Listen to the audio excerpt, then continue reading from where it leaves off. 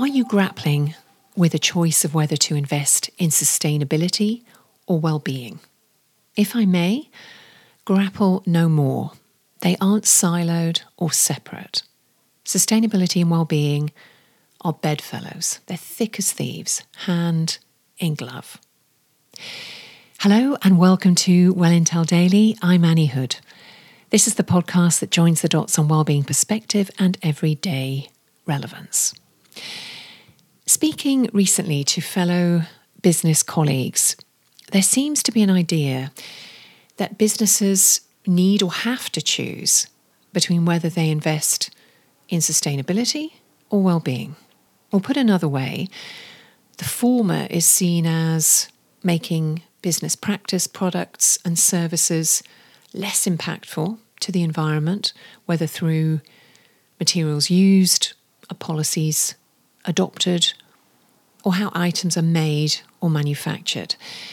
The second is seen by some as the health, happiness and resilience of people, supply chain, leadership, clarity, performance and productivity. But the reality is that these two threads, along with business vision and purpose, all inform the overall culture of your company and what you stand for. It isn't either or, despite what it might look like on the P&L. Sustainability is as much about human well-being as human well-being is sustainability. And when I think about it as a visual, it's something akin to the surety of night following day, or of the idyll of perfect bedfellows. One cannot be without the other. And we cannot be well in a world that is unwell.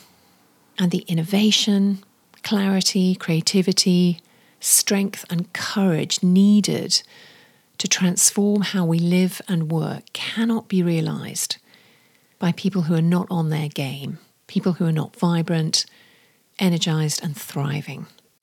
So if you're imagining investment in sustainability and well-being is a choice, think again.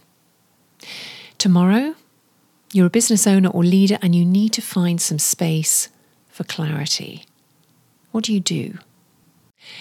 Please follow, share and review, and of course, be well.